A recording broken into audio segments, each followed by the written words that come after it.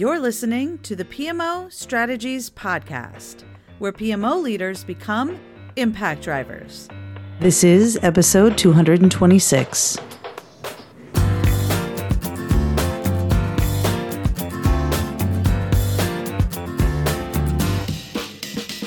Well, hey there, impact driver. Welcome to the PMO Strategies Podcast. I am your host, Laura Bernard. Today, we're going to talk about making the case for a PMO, or whatever name you want to call it. PMO, Strategy Delivery, Transformation Team, Strategy Realization Office, the Go team that gets stuff done. Whatever you want to call it, you do need to make the case if you're just getting started, or if your executives haven't really bought into the idea of building that organization to help get better results from the strategy.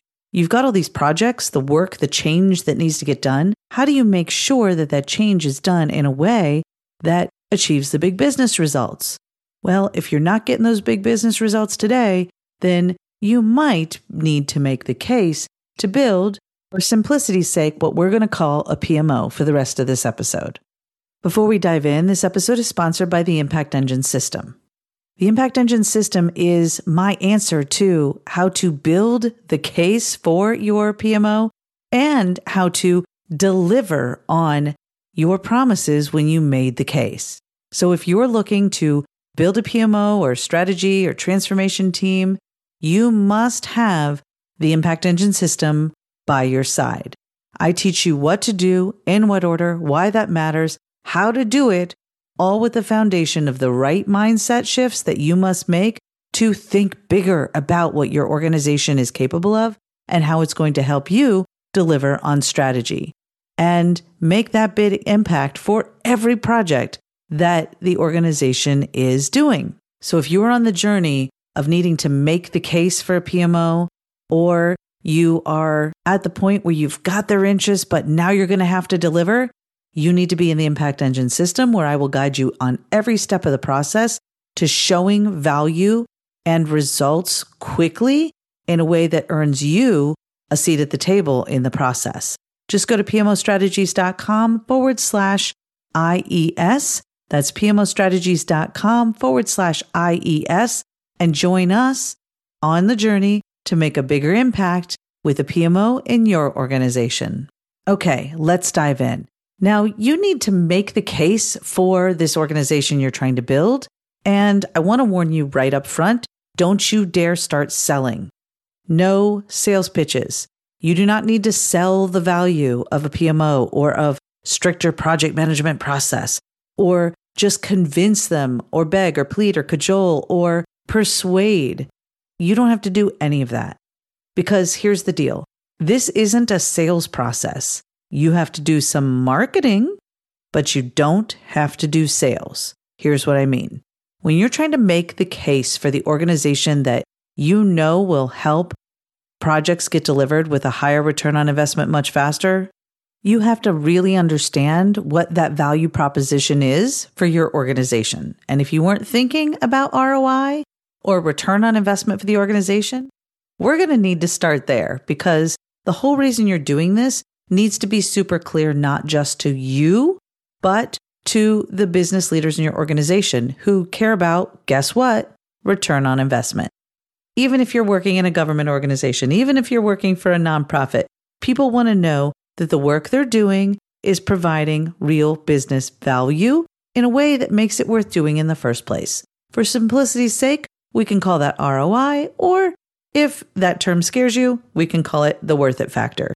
But you need to be making sure that every project is worth doing in the first place, and that your organization is worth the investment because you're going to get results fast. So how do you do that? That's where marketing comes in. Marketing is all about connecting the pain point or challenge or desire of your audience with what you do that matches that desire. How do you help them achieve their goals? That's what marketing is all about. A need, and how what you do addresses that need. So when you're thinking of the business case that you need to build for your organization, that's how you want to be thinking. You want to be thinking in terms of, how is this driving that value proposition for my audience, my stakeholders, my business partners? How is what I'm going to do addressing what they care about. That's the essence of the business case. It's making the case for your PMO that is going to solve their business problems. So what do you need to do? You need to understand their business problems. And that's where some early assessment work can happen. Now, in the Impact Engine system, after we've shifted your mindset about what your organization should even be doing, then we get into an assessment process, a step-by-step of a lot of different things that you need to look at to understand where your organization can provide value. Because if you go to your business leaders and say, here's all the problems you have, and here's what I'm going to do to fix them, but they don't even see those problems or understand them or understand the effect those problems are having on achieving their business goals, then none of that matters. Nothing you tell them after that is going to matter if they don't see the world the way you see it. So what do? Stop seeing the world the way you see it and start seeing the world the way they see it. You want to be thinking about what they care about and doing that first, which means you have to get to know what they care about. That's all a part of an assessment process that you need to go through to ask your business leaders what's keeping them up at night, where the challenges are, what's not working in the project process that could be working better. Are projects taking too long? Are they costing too much? Are they not providing the value that the business leaders are looking for? If that's the challenge that they're talking about, that's where you need to be focusing your energy. And so what you do is you ask really good questions about their pain points and challenges and what they want to see improve, and use that as the basis for everything else you discuss in a business case. So that means you've got to ask really good questions of your business leaders and then use their words about what their challenges are to talk about what you're going to do to solve those challenges. The problem that a lot of PMO leaders or those transitioning into this role have is that they think they see all the problems going on in the organization, and then they spend all of their time trying to convince business leaders that those problems even exist. And then they try to convince business leaders that their solutions are going to address those problems. Or they don't even focus on the problems. They just start shoving solutions at people. And what happens when you do that is that your business leaders' eyes glaze over. They're not interested because you're just shoving a bunch of tools and process and stuff at them that they don't even think that they need, much less want. This gap is what was happening to Kelly when I met her. So Kelly joined the Impact Engine system and the Impact Accelerator Mastermind. And when she first joined, she was so frustrated because she said, I don't understand. I built this business case for the PMO and I presented it to the executives and they said, absolutely not. We're not interested. But here's what her business case looked like. She had an outline of all the processes she was going to put in place, all the templates she was going to put in place, the tools and technology that they would implement. And on paper, from her perspective, it was a pretty comprehensive PMO. She also laid out a timeline that said that it was going to take them about a year to start building out all of this capability, and then presented that to her business leaders with a big budget to hire a bunch of people and spend hundreds of thousands of dollars on technology. And before you know it, it was looking like it was going to cost the organization $1 million over the next couple of years to put this monstrosity in place. And the challenge was that none of that was actually going to be in the hands of the business leaders or stakeholders for at least a year. The executives all said, this seems like overkill. Our needs are so much more targeted than something huge and transforming like this. We don't have the time. We've got too much going on. We have too many projects. We're all too busy, and on it goes. To make matters worse, what she told them was all the things they were lacking that they didn't even think they needed. So she would say, you're lacking a good governance process. You're lacking enough templates and structure. You're lacking consistency in projects. And they didn't care about those things. What they cared about was business results, but that's not what she talked to them about. She talked to them about, you're lacking a good software tool. You're lacking enough templates about project process. You're lacking a stage gate review process. What she was telling them was, you're lacking a bunch of solutions I want to put in place, but none of that connected to what they really cared about. None of it connected to, you're not getting on time, on scope, on budget because, right? And you can't just say you're not getting on time, on scope, on budget because of this solution I haven't given you. You need to explain to them that the pain point they have can be solved by your solution, but really focus on the outcome that will create, the impact that will drive, and then, of course, the way you're going to measure that success. That's the process that you need to go through to help make a case for a PMO or any change you want to create. But the problem is that most PMO people skip all these steps and they just say, you lack the solution I want to put in place, therefore you're failing. But they don't really care about that because they don't see what you see and they just think you're shoving project speak at them. And just like that, her proposal was completely rejected. So where did she go wrong? She focused so much on defining the technical aspects of the PMO setup instead of focusing on the business problems it was going to solve.